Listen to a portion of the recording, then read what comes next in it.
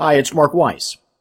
Before we begin today's podcast, I want to let you know that my newest book, The Impending Death of Hospitals, is available in hard copy and in Kindle format on Amazon. It's also available as a complimentary download in PDF format on our homepage, advisorylawgroup.com.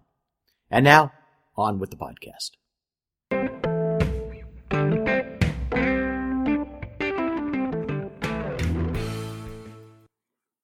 In 1919, New York hotelier Raymond Orteig announced the Orteig Prize, $25,000 to the first aviation team to fly nonstop between New York and Paris.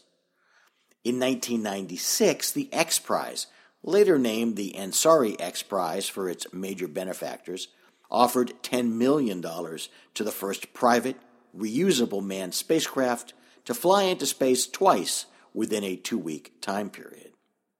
Of benefit to physician groups is the fact that both the Lindbergh team that won the Orteig Prize and the Team 1 team that won the Ansari X Prize budgeted and spent far more than the amount of the prize to win.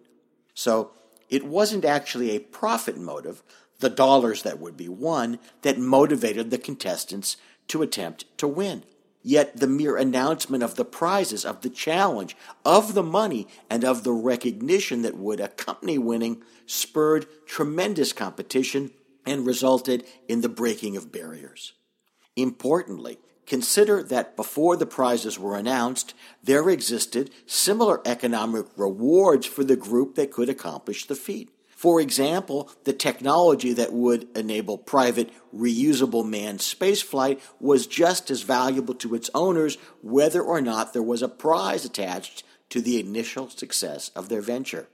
That same human drive to win can be harnessed within your medical group and within a hospital. Find a way to hitch your group's success to human nature.